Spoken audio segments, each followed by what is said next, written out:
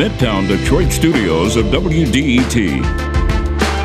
This is Detroit Today.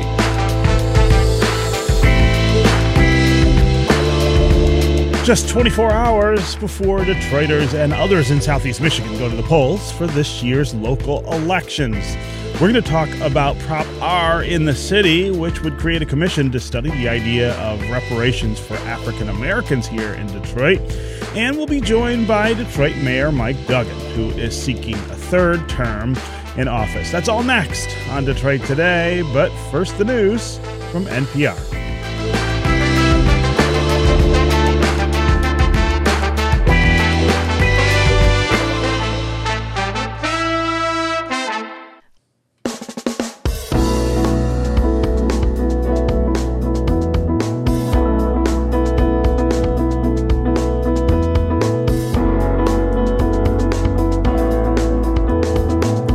Good day, and welcome to Detroit Today on 101.9 WDET. I'm Stephen Henderson, and as always, thanks for tuning in. So tomorrow is, of course, Election Day in lots of communities across Southeast Michigan. Here in Detroit, we're going to cast ballots for mayor, for city council, and for city clerk, and we have a number of proposals to decide on as well. A little later in the program, we're going to talk with Detroit Mayor Mike Duggan, who's going to talk about his bid for re-election. He is seeking to become just the second mayor ever here in the city of Detroit to be elected to a third term in that office. We are also going to talk a little about some of the suburban races later in the program. We're going to talk about what's going on in Dearborn, where there's a pretty hot mayor's race going on, and also in Pontiac, where Mayor Deidre Waterman is not on the ballot, and there will be a new mayor there as well. We're going to talk with two reporters who are covering those races pretty closely. But first, we want to talk about another key question on the ballot here in Detroit. Proposal R is going to create a new city task force to study the idea of reparations.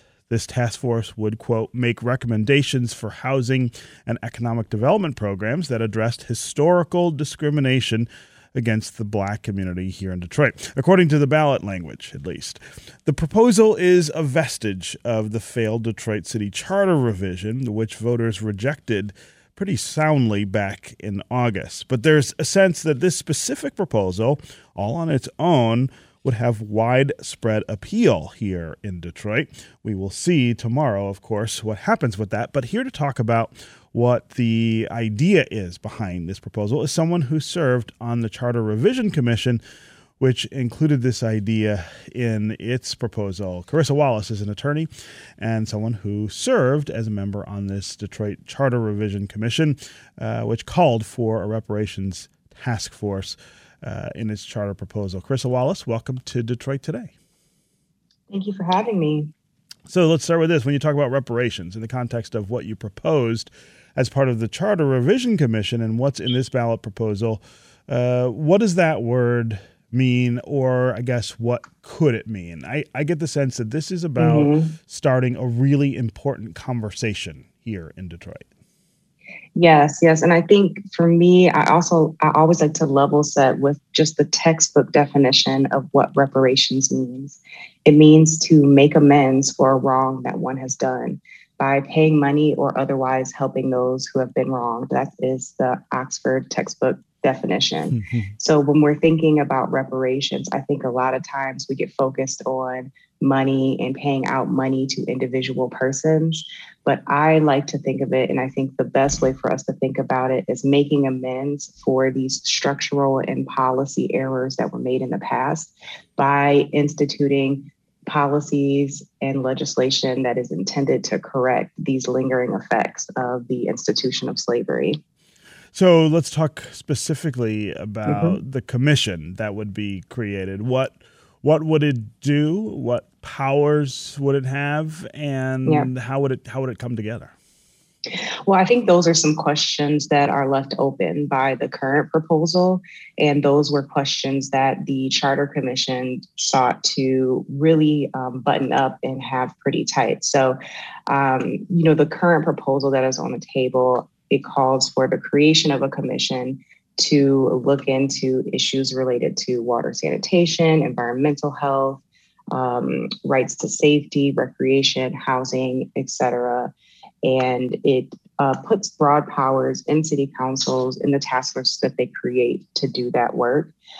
So some of the things that I do hope would come out of this, if this proposal does move forward, is a clear delineation of some of those structural questions, like who will sit on this task force. The Charter Commission was very prescriptive in the proposal that we put forth, and that we wanted to ensure there were persons on this commission by virtue of their education, training, or experience that would bring skills to the table to ensure that this was a robust process. We also have questions. The proposal leaves questions about what will the duties be? What type of information will they be gathering? Will it be just information that is accessible from city records, or will they have powers to subpoena private organizations who may have also played a role in some of these structural and policies that we know were intended to hinder Black communities? The other piece that I think is really important that should be clearly delineated if this proposal passes is the timing. How much time will it take for City Council to put this task force together? How much time will this task force have to put together their initial recommendations? And what are the requirements for City Council to hold public hearings to hear the recommendations that come forth from this commission? All of those things were very clearly delineated in the proposal that the Charter Commission had proposed. And those are some areas where we hope City Council could be a little bit more explicit if this proposal passes. Yeah. So when you say the word reparations, I think a lot of people get scared. A lot of white people get scared. Yes. Because I think that there's an implication, I think, in their minds that this is an effort to affix blame and maybe assess some penalties.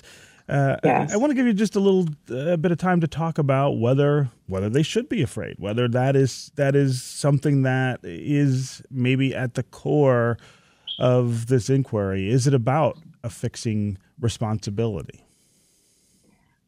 I think that when we approach it from a perspective of trying to blame a specific person or a group of persons, yes, people are going to be hesitant to get involved here. From my perspective, this is not about ascribing blame, but this is about taking responsibility. None of us were here when slavery was an institution. None of us were on this earth few of us were on this earth when these Jim Crow and segregation and other, blatantly anti-Black policies were existing. But we all have a responsibility now to improve the systems that we have to live in. And if we continue to turn a blind eye or throw up our hands and say that it's too complicated, then we are all responsible for allowing these policies to continue moving forward. And we know that it's not just at a city level where these actions had taken place. So we're not expecting the city of Detroit to be able to solve all of the issues. That being said, the city, we know from historical documents, did play a role in the institution of slavery and the in anti-Black policies. And it is incumbent upon us to take responsibility for that which is in our control. Yeah. I'm talking with Carissa Wallace. She's an attorney who served as a member of the Detroit Charter Revision Commission, which called for a reparations task force in its charter proposal. That charter proposal was rejected in the August primaries, but now we have Prop R on the ballot, which would create a commission to study the idea of reparations for African Americans. We're talking about how that would all work and sort of how it fits in the broader narrative of the conversation we've been having as a nation about historic inequality and the ways that it casts forward into our lives today and how we mitigate all of that. As always, we want to hear from you as well. What do you think about Prop R? Do you like the idea of studying reparations for African Americans? If you're a Detroiter, do you plan to vote for Prop R tomorrow? And give us an idea, if you do, what kinds of forms of reparations do you think a task force like this should be considering? What should this inquiry look like? As always, the number here on the phones is 313-577-1019. That's 313-577-1019. You can also go to the WDET Facebook page, put comments there, or you can go to Twitter and hashtag Detroit Today, and we'll work you into the conversation. Let's start today with Tim in Detroit. Tim, what's on your mind? Yeah, Steve, I'm interested. What does blame have to do with anything as far as reparation? Well, I mean, I think it's a question that I think it's probably best put to some of the people who oppose the idea of even an inquiry into reparations, but I'll try to, as best as I can at least, voice that. I think that there is in America a real sensitivity on the part of many white Americans. Let's make that clear. It's not all white Americans, but many white Americans that all of this is about trying to affix some blame to them or to their ancestors for the inequality that exists today. And it makes people uncomfortable, I think, because, I mean, there's a natural human, I think, resistance to the idea of being blamed for something, especially something that you don't think you had a personal hand in. But the other dimension that I think makes people uncomfortable is the idea of reparations in a monetary sense, who will be responsible for paying, right? I mean, whenever you talk about making somebody whole or making good on something that you did bad to someone, I think there's a lot of angst about what that means and whether that means not just a shift in cultural power, but a monetary shift, an economic shift, and those things make people nervous. Again, I don't share that point of view, and so I feel a little uncomfortable speaking on behalf of those folks. But I think I'm doing a pretty good job of explaining where I think they're coming from. Tim, does that make sense to you? I think the word you're looking for is guilt. Yeah, right. I think that's right. There is. Yeah, go ahead. Okay, but listen, it has to be money because white people have benefited from our labor in building this country for centuries. And Detroit, people forget Detroit is a majority black population. We don't have to ask white people, is it okay that we get paid for what they did to us? Yeah. Well, I mean, I think that it's a point of view that I certainly share, Tim. But again, I think there's, I don't know, it's an issue that I know whenever it comes up, it makes people nervous, makes people uncomfortable. Carissa, I wonder if you have any reaction to what Tim's talking about here. Yeah, I mean, I share your sentiments, and I definitely am frustrated by the use of this guilt or this idea of blame as a barrier to even move forward with the inquiry. And so that's why when I try to talk and educate other people, I try to broaden the idea of what reparations can look like so that we can kind of see beyond these stereotypical barriers. But I agree, like if we can agree that slavery and that racist policies were wrong, then we can agree that amends are due, and reparations is just another word for amends. Yeah. Again, Tim, really appreciate your call and your comments. Let's go to Todd in Detroit. Todd, welcome to the show. How are you? Hey, how are you?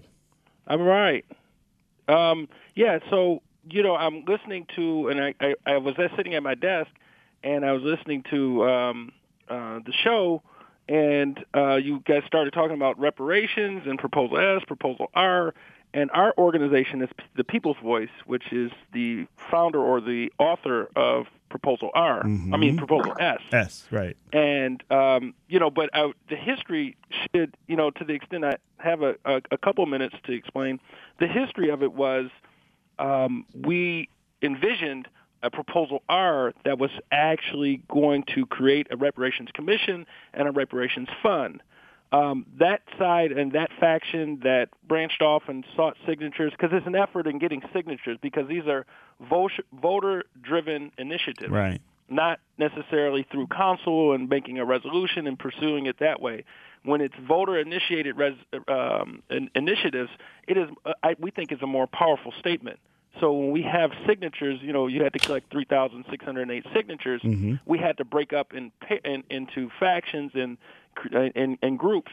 And our group sought to get signatures for Proposal S. The other group was unsuccessful in getting signatures for Proposal R. So they have essentially joined City Council's measure, and we're supportive of City Council's measure because it continues the dialogue. I mean, because otherwise we wouldn't be talking about any of this. Right. Yes. So, to a certain extent, some people say that it's low-hanging fruit by opportunistic politicians who want to go higher. I prefer to. I don't like to look at it with that kind of jaundice. I look at it as, we're still continuing the dialogue, a much-needed dialogue, and a framework. And at least, if nothing else, they'll study what kind of framework this should have, because I believe it'll pass. I believe Proposal S will pass, even though, it makes, when you see it in the framework of how I just described it, Proposal S makes more sense as to why are citizens looking to remove certain restrictions from the charter that allows them to appropriate money. And that's the reason why, because we envision a voter-initiated voter initiative as it relates to reparations and the creation of it, and compelling our elected officials in how that construct should look like. Todd, I'm glad you called and added that context to this entire discussion, R and S, and the relationship between them. Thanks very much for adding that. I should also note that this is it's Todd Perkins, a pretty prominent lawyer in Detroit, I believe, who is on the line. And I should also note that he is an old high school classmate of mine, so I'm really glad to hear from him here on Detroit Today. Carissa Wallace, I wonder if you have a reaction to what Todd's talking about, though.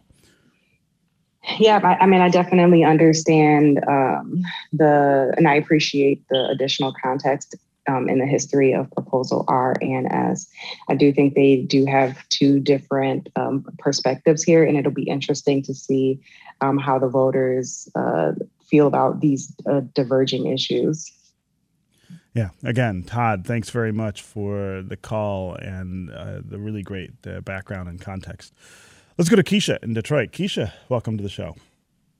Hi, thank you for having me, Steve. I just wanted to provide a comment because, I'm out here in the community a lot, and I hear folks say when we're talking about, both Proposal S and R, but particularly R, we have, how are we going to do reparations with our own money? We hear that argument constantly, right? And I think that it's important to note that we have to start somewhere in this city, because I think we can all agree that the city of Detroit owes residents something. Like, we look at history, right? We know that this city has participated in restrictive covenants that lock folks out of home ownership, the urban renewal policies, and the resulting decimation of Black neighborhoods in areas like Black Bottom that ultimately extracted tons of Black wealth. And even today, when we look at the tax foreclosures of the early 2000s and even the $600 million overtaxation that robbed homeowners and continues to extract wealth out of our communities, I just think that it's important that we talk about the importance of starting somewhere, because these are issues that are very clearly systemic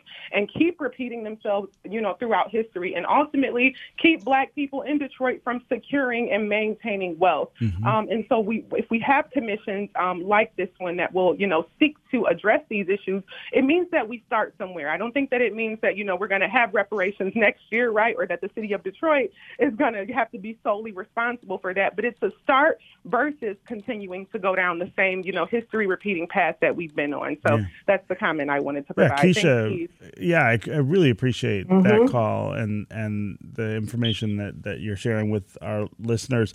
Carissa, I want to go back to something that she started with, though, this criticism that essentially this is a Black city. It's 85, 86% African American. If you set up a program for reparations to Black Detroiters, it would be coming from Black Detroiters in some way, which kind of contravenes, I guess, the idea of reparations. I thought Keisha did a good job of explaining why that's probably a too narrow way of thinking about it. But I want to give you a chance to address that as well. No, I agree. I think the way in which we spend our money is a reflection of our values. And if we say that we value reparations, then we should be willing to devote our monetary resources towards it. And again, like, this is not an issue that started with the city of Detroit, and it's broader than the city of Detroit, but we have to be responsible for what is in our control. And so I absolutely think that there's so many examples of where the city has participated or created policies that were blatantly anti-Black or had that known impact. And we do need to start somewhere. Okay, Carissa Wallace, it was really great to have you here with us for this conversation. Thanks for joining. Thank you. We're going to take a quick break, and when we come back, Detroit Mayor Mike Duggan is going to join the program to talk about his bid for a third term as the city's chief executive. Stay with us for more Detroit Today.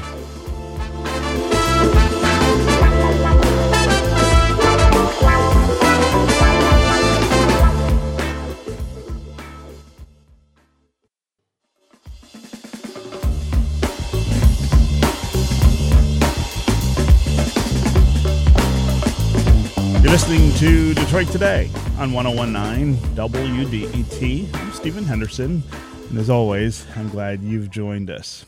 Detroit Mayor Mike Duggan is running for a third term in office. If he is successful, he would be just the second mayor in the city's history to be elected 3 times. He's going to face off tomorrow against former Deputy Mayor Anthony Adams. Here to talk about why he thinks voters should give him another 4 years in office is the mayor of the city of Detroit, Mike Duggan. Mr. Mayor, welcome back to Detroit Today. Thanks for having me on, Stephen. So, with just under 24 hours left before voters begin making their decisions about who's going to be the chief executive here in Detroit for the next 4 years, I wonder if you can tell me what you think you want voters to keep in mind as they're preparing to cast those ballots. Well, the biggest thing is get out and vote. And right now, that's the focus of our campaign. We've been out hitting doors and phone calls and texts, because you get into these kinds of elections, the people who are the angriest and want change, they're motivated. They go out and vote. But people who are feeling good about things, we need to make sure that those voters get out too. And so really it's been a get out the vote push for us. So if you had to choose a signature achievement of the first 8 years that you have been mayor, I wonder what you would say that was. I think I've had a big role in changing the tone of politics in the city. If I could transport you back in time to 8 years ago, the mayor was fighting with the council constantly. The mayor was fighting with the unions. The city was fighting with the suburbs. The city was fighting with Lansing. And we spun down into bankruptcy. And instead of reaching out a hand in partnership to anybody, everybody kept fighting with each other. And so if you look at what's happened in the last 8 years, city council and I have a lot of disagreements, but there haven't been any of these personal attacks. There have been policy issues that we've worked out. I've gone 8 years without vetoing anything by city council, which is something that I don't think we've ever seen. It's certainly not as far back as we have records on vetoes, but we've also had good support from Lansing. We, of course, have great support now from Washington. But if you look at the tone of this election, a lot less us versus them. I look at these city council races that are going on in District 6, District 4, ML Elric and Letitia Johnson and Gabriela Santiago Romero and Hector Santiago. They're talking about positive things they want to do for their district. They're not attacking each other. And I think that's been a very healthy thing for the city. So the last time we spoke, of course, we were up on Mackinac Island, and you had recently announced that you didn't want to participate in a debate with your opponent, Anthony Adams, and we had a conversation about that. And in it, you talked about the effort by his campaign to kind of frame this as an us versus them election, and that was one of the things that bothered you about that campaign. I want to talk in a little bit more and a little bit later about that decision. But one of the things that he said in response to that when he was on the program, I thought was pretty interesting. He said, we live in a city where there are profound differences and profound gaps between Detroiters who live in some neighborhoods and Detroiters who live in others, between people who are trying to bring development to the city downtown and people who are doing it in the neighborhoods, and that by pointing out those gaps and inequalities, that's not exploiting them. That's not acting inappropriately about those issues. It's trying to draw attention to them. I wonder how you would answer that criticism. Well, I try to take it seriously from a corporate attorney who lives behind two gates in his community. That is what he's now concerned about. But when we started this campaign, we had a national pollster, Al Quinlan, and he said, "You can't believe the numbers in Detroit. By a 65-30 margin, Detroiters think the city is going in the right direction." He says, we don't see that anywhere in America. People in the country think the country's going the wrong direction. People in states think the states are going the wrong direction. You talk to people in Baltimore and Chicago and Seattle and Minneapolis. He says, as long as you keep doing your job, Detroit is the national outlier in people feeling good. He said, your one candidate who could give you a serious run is if somebody who came in and said, yes, we made progress, but let me show you what I would do better. And I kept waiting for that to happen. It never did. So, I'm not getting engaged with somebody who doesn't have any of their own ideas, and the voters can decide whether that was the right decision or not. But in past elections, you've faced other candidates who I think were saying many of the same things that Anthony Adams is saying. And in fact, those candidates didn't have the qualifications that Anthony Adams has. I mean, he was the deputy mayor here in the city and ran the water department and lots of other things. What's the distinction in your mind between him and the other people you faced? Well, of course, I had enormous respect for Benny Napoleon, who was a great public servant. He had a really good agenda with an idea to focus on the city a mile at a time, and I adopted a number of his ideas. Coleman Young had a transportation idea to deal with mass transit on an elevated rail car that he brought up repeatedly. We actually did a great deal of research on it internationally. These were people who were bringing forward good ideas for the city. They weren't just spewing negative stuff. And so I felt like they were strong candidates who had ideas. But in this campaign, of course, you have never had a candidate come through a primary with less than 10% of the vote before. So it suggests to me that the public responded the same way. And you've been around long enough. I was supported Coleman Young in 81, 85, and 89. He didn't debate his opponent in any one of those 3 years. He did not. That's true. I made a decision, and I got to tell you, Stephen, when I go into the neighborhoods every week, nobody says to me, "Oh my God, I need a debate to make up my mind." Nobody said that to me. I want to move on just a little bit and get to some of the questions that our listeners have for you, Mr. Mayor.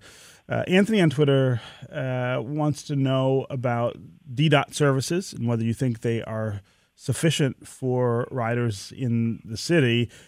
Jimmy on Twitter also wants to know why he says you're not doing anything to solve the bus driver shortage issue. He said nobody wants to hear a rehash of what you did in 2014. He says bring some of that same energy you had for lowering auto insurance costs to this issue. Talk about transportation in the city and where we are with the bus driver shortage and with the route issue that has come up in the last couple of weeks. There's no doubt about it. The DDOT service is not where it should be, and I'm not happy about it at all. We are only pulling out 2/3 of the service that we did pre-pandemic. And we just gave the drivers the largest pay raise in history. They ratified a contract 6 months ago with more than a 20% pay increase. But what you are seeing, and you're seeing it in school districts that can't get school bus drivers and the like, is that bus drivers in this country see the health risks and see the pay and are not flocking to the jobs as they were a few years ago.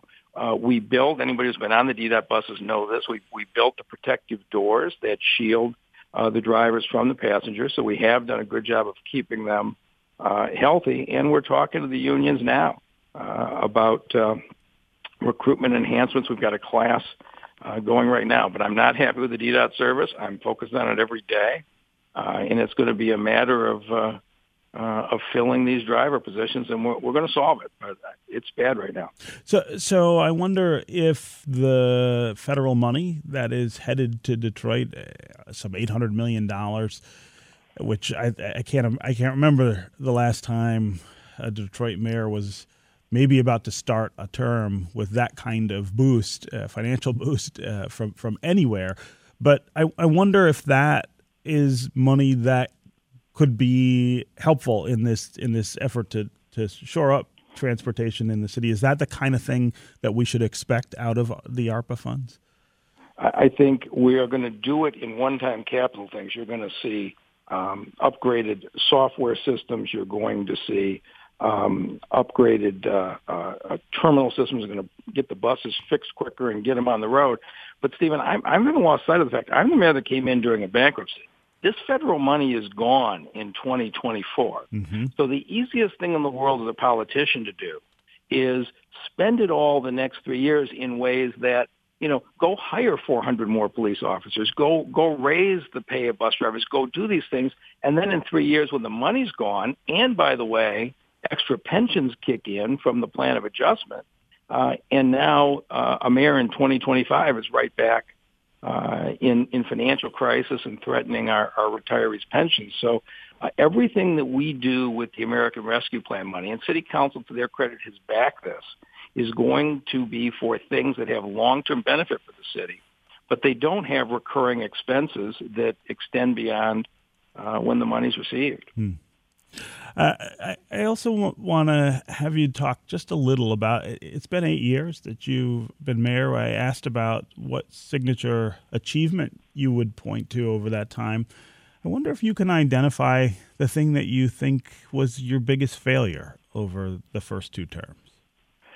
Right now, there's probably nothing I'm more unhappy about than the bus service. I mean, I ran the smart bus system. I take a lot of pride, and we had dramatically built up DDOT with the new buses, the articulated buses, the Connect 10 routes. I was really proud of the direction DDOT was going, and probably the thing that I'm most aggravated about is the step back we've taken in bus service. I also wonder, and I know we only have a couple minutes left here, but as I said in the open, you'll be the second mayor in the city's history to be elected to a third term if you're successful tomorrow. Let's take a second and talk about the legacy that represents and the historic, I guess, marker. Did you ever imagine that we would be at this point when you first decided to run for mayor? I look at the historic aspect, and we've been electing mayors in the city since 1824, and the notion that on January 1, I will be the second longest-serving mayor in Detroit's history. It does hit me hard, and it makes me feel like I have an enormous responsibility. And the people of this city, Stephen, if you're with me, people are great to me. The grocery store, the gas station on the street. For 8 years, the people of this city have just been enormously supportive of me, and it just means, that I have that much more pressure on me in the next 4 years to continue to improve the quality of life for the people who stayed. Because the people who stayed were the ones who elected me, and they're the ones who have been so far reelected me. Okay.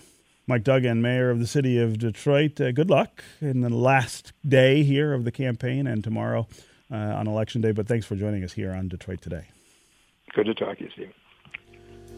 We're going to take another break, and when we come back, we're going to talk about some of the big local elections in the suburbs with two reporters who are covering them. There's a pretty hot mayor's race in Dearborn and one going on in Pontiac as well. We'll hear from those reporters about what's going on in those subdivisions. Stay with us for more Detroit Today.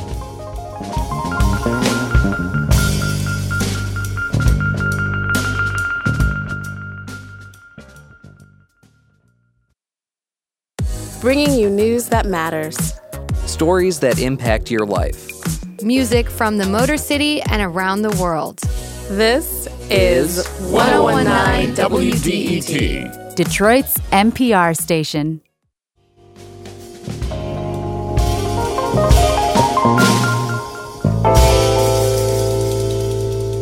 You're listening to Detroit Today on 1019 WDET. I'm Stephen Henderson. And as always, thanks for tuning in. Talking about tomorrow's local elections here in Southeast Michigan. We've been talking about a couple of races here in Detroit, but there are also a lot of significant elections taking place in the suburbs. We want to talk now with two reporters who have been covering some of those races. Nargis Rahman is a civic reporter for WDET. She's been covering the Dearborn mayor's race. Nargis, welcome to Detroit Today. Me. Also with us is Nick Mordowanek. He is a multimedia journalist for the Oakland Press, and he has been covering the mayor's race in Pontiac and other local races. Nick, welcome to the show. Thanks for having me. So, Nargis, I want to start with you. I have seen a lot about this mayor's race in Dearborn. That's a community that I know is experiencing a lot of change, and it seems like that change is playing out in the narrative around this contest for mayor. Tell us what is going on there. So there's a couple of things at play. First of all, we haven't had a new mayor in Dearborn since 2007. When Jack O'Reilly was sworn in after the passing of Michael Guido. But now we're looking at issues of flooding and policing, which have been hot topics for several years, but are coming to the forefront, especially since last year's Black Lives Matter movement. And we've seen that the death of George Floyd has caused a ripple effect across the country in terms of accountability in Dearborn and other cities across the nation. And in terms of flooding, we're looking at the south end and the east side of Dearborn have seen a significant amount of flooding, especially since 2014, when a similar flood happened across Metro Detroit. But when it happened again this past summer, over and over again, people have become very frustrated with the response by the city. And so, this time around during the mayoral elections, it became a hot topic in terms of how the candidates were talking about flooding and what that looked like up to this campaign. And people are listening and watching to see what happens in that. And the third thing I would say is it's a historic moment because Dearborn might be electing the first Arab American or Muslim mayor. The last time someone ran for this in such a large capacity for mayor, it was 20 years ago. And it actually all fell down because of 9/11, and people decided not to vote for Abed Hammoud. And now we're looking at a possibility of that happening if Dearborn residents wish to vote for Abdullah Hammoud, who is Arab American. He's also Muslim, and he's Lebanese. If Abdullah Hammoud wins this race, it'd be the first time Dearborn would have an Arab American mayor. Talk about the significance of that. And this is, to me, I think, again, the signal of the kind of change that we've seen in Dearborn over a really long period of time. So as we know, his contender, Gary Warnchuk, is also someone that people have seen in Dearborn for a long time. Gary Warnchuk has been around as a former Wayne County commissioner. He's also was the editor of the Daily Tribune and Dearborn Press and Guide. And he also spent time in the state as a state representative. So Abdullah Hammoud right now is serving as the 15th district state representative, already representing Dearborn in a different capacity. But the significance is that Dearborn has about 40% of an Arab American population. It's the largest population in the United States of Arab Americans and of Muslim Americans. and they're not synonymous, right? So there's a diversity in both of those communities, but, Dearborn is home to that. And we've seen that, unfortunately, like on the census, people cannot check off that they're Arab American. It's not its own category. So it's hard to trace those numbers sometimes due to the lack of that kind of transparency. However, we know that across Dearborn, there are, several businesses, there's lots of city representatives that are solely kind of reflecting that change.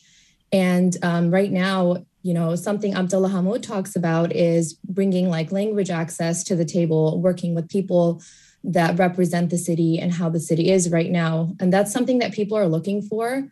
Whether he wins or not, people are saying that it's a time for more representation and people reaching across the aisle to work together to represent the people that actually live there.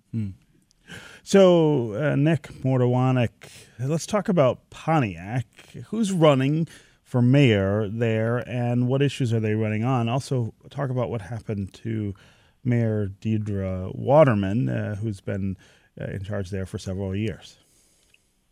Well, the incumbent mayor, Deidre Waterman, ran as a write-in candidate in the August primary due to campaign finance shortcomings. She didn't submit her paperwork on time, and essentially the county ruled that she had to run as a write-in. So Tim Greimel and Alexandria T. Riley are the two main candidates. They will be the only candidates listed on the ballot. Greimel, the former state representative, former House Democratic leader and county commissioner, announced in January that he was running. And then months later, Waterman found out she could not be on the ballot, and Greimel ended up overwhelmingly accumulating the most votes in the primary. It's essentially a race between someone who's been in politics for a dozen years and Riley, who has repeatedly talked about how she's born and raised in the city, her mother and grandmother are from the city, that she feels that she is the grassroots candidate in this race.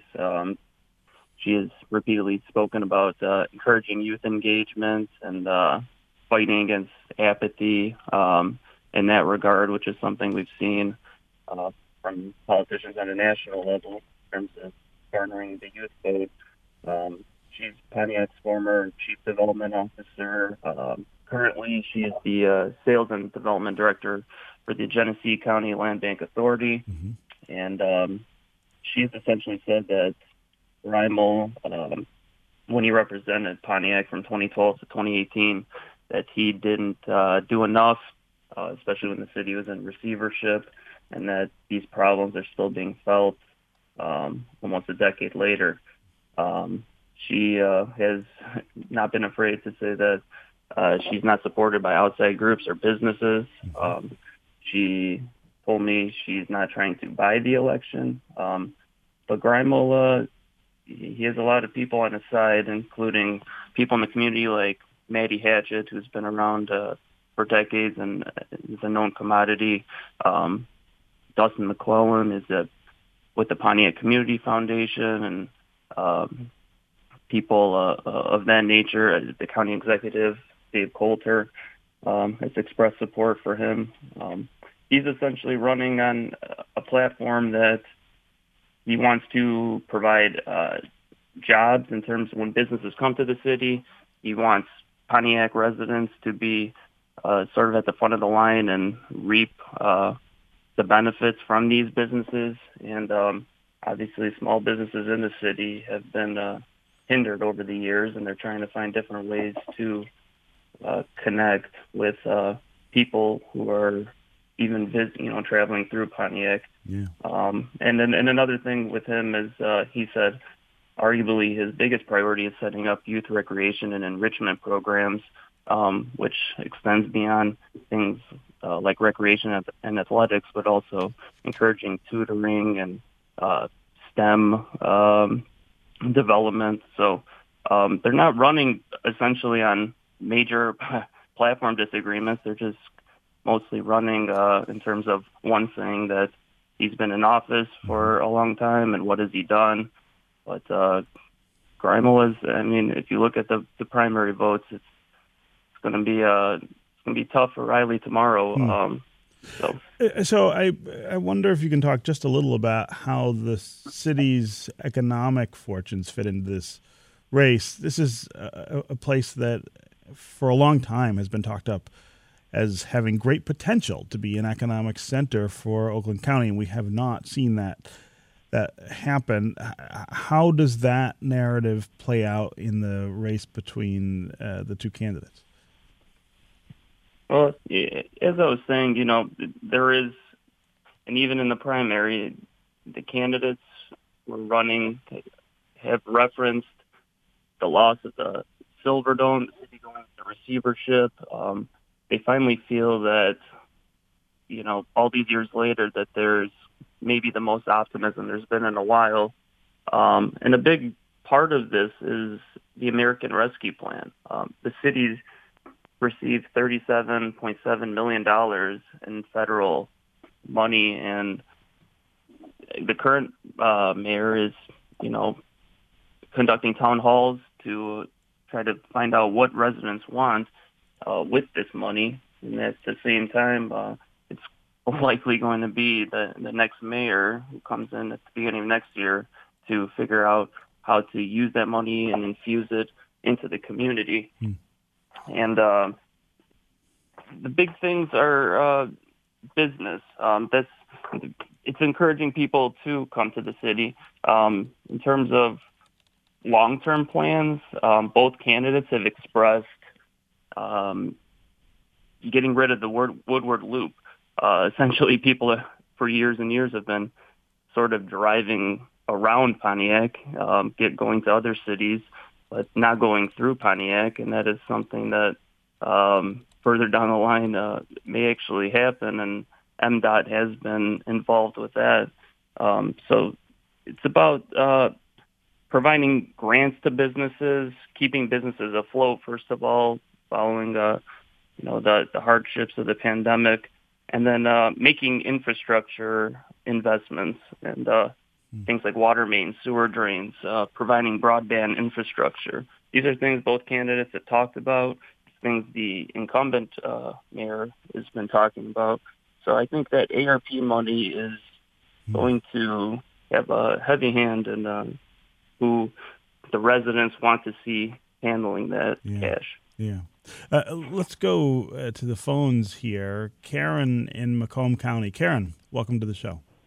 Hi, good morning. Thanks for taking my call. Just wanted to add to the conversation real quick that the flooding that's been going on in the south end of Dearborn Heights and Dearborn is nothing new.